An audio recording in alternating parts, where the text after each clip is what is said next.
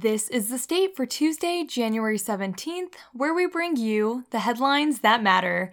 I'm Rachel Fulton. For our first headline of the day, focusing on city news, applicant interviews to fill a vacancy on the East Lansing City Council following the resignation of former council member Lisa Babcock were conducted at a special council meeting this past Saturday morning. Mayor Ron Bacon, Mayor Pro Tem Jesse Gregg, and council members Dana Watson and George Brookover took part in interviewing all 5 candidates: Nicole Bieber, Abigail Tykoki, Noel Garcia, Mikey Manuel, and Daniel Bullman. Bieber is a Michigan State University alum and librarian at Pinecrest Elementary School and said she has a passion for environmental sustainability. If elected to the council, she said she would like to see East Lansing rep the benefits of comprehensive climate action. Bieber also cited affordable housing, crime and safety, and water infrastructure as other pressing issues facing the city that should be addressed.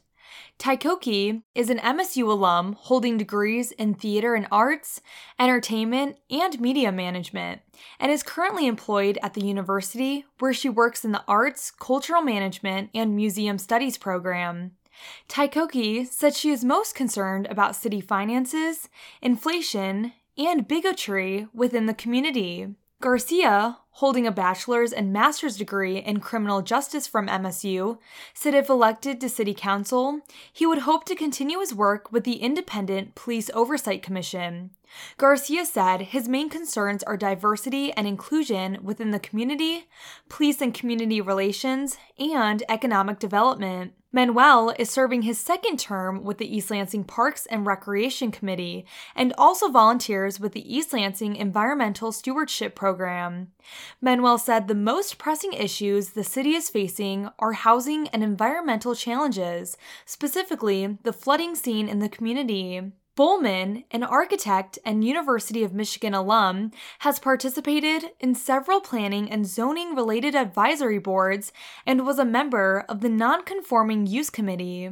Bullman said affordable and inclusive housing is one of the biggest issues facing East Lansing. The East Lansing City Council will reconvene today at the Hannah Community Center to decide which of the 5 candidates will serve on the council.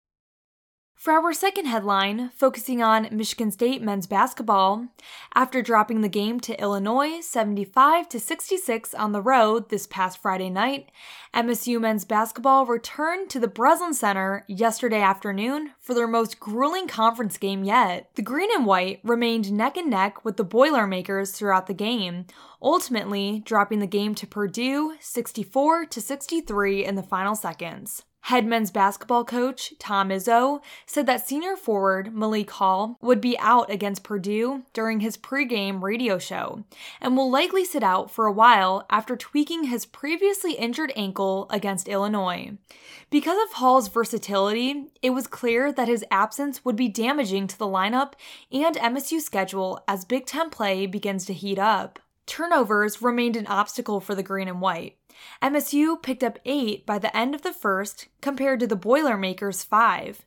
It was expected that turnovers be a concern against number 3 Purdue, but 8 was uncharacteristic. MSU's offense came alive in the final few minutes before halftime, with buckets from junior guard A.J. Hogard, senior guard Tyson Walker, and freshman center Carson Cooper. Walker drilled a 3 with 8.5 seconds left on the clock, lighting a fire under him and shortening the Boilermakers' lead to 2. After a feeble offensive performance a majority of the first half, MSU brought the momentum from halftime with them.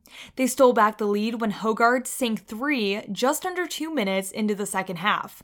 In the final 4 minutes, Walker heated up, setting a season high after hitting back-to-back threes. The Boilermakers followed suit, putting up 5 points to cut the Spartan lead to 2. The next few minutes remained a back-and-forth affair, with Walker leading the charge. After continuous timeouts from both the Spartans and Boilermakers, Walker was unable to hit the final shot, and Michigan State fell to Purdue 64-63.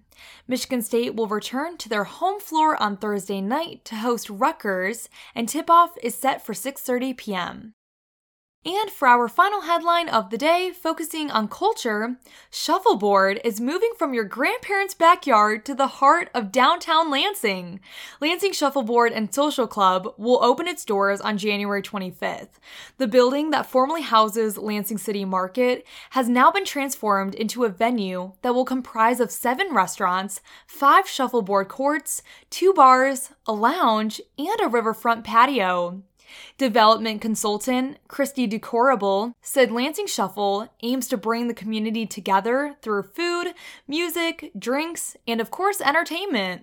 The same concept as its sister company, the Detroit Shipping Company, located in Detroit. Lansing Shuffle hopes to host shuffleboard leagues that will have options to meet both weekly and monthly, in addition to hosting an open play for those who want to take a more casual approach to the game. Also, the private lounge space inside can be rented out to host a variety of events, from business meetings to bridal parties. Though the venue is expected to house 7 different restaurants, 4 have been confirmed for opening day. Brown Dogs, which features American cuisine, Osteria Vegana, which will serve vegan Italian food, Yeti Kitchen, which has Himalayan street food, and Ivory Smokestack, a Caribbean barbecue restaurant, will be open for business.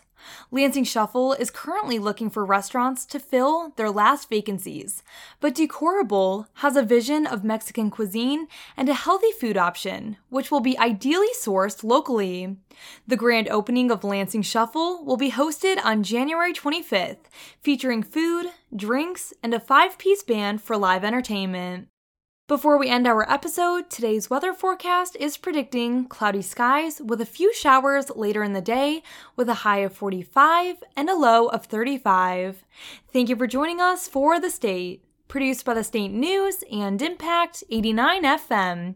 You can find us online at statenews.com and impact89fm.org, and we'll be back tomorrow with more.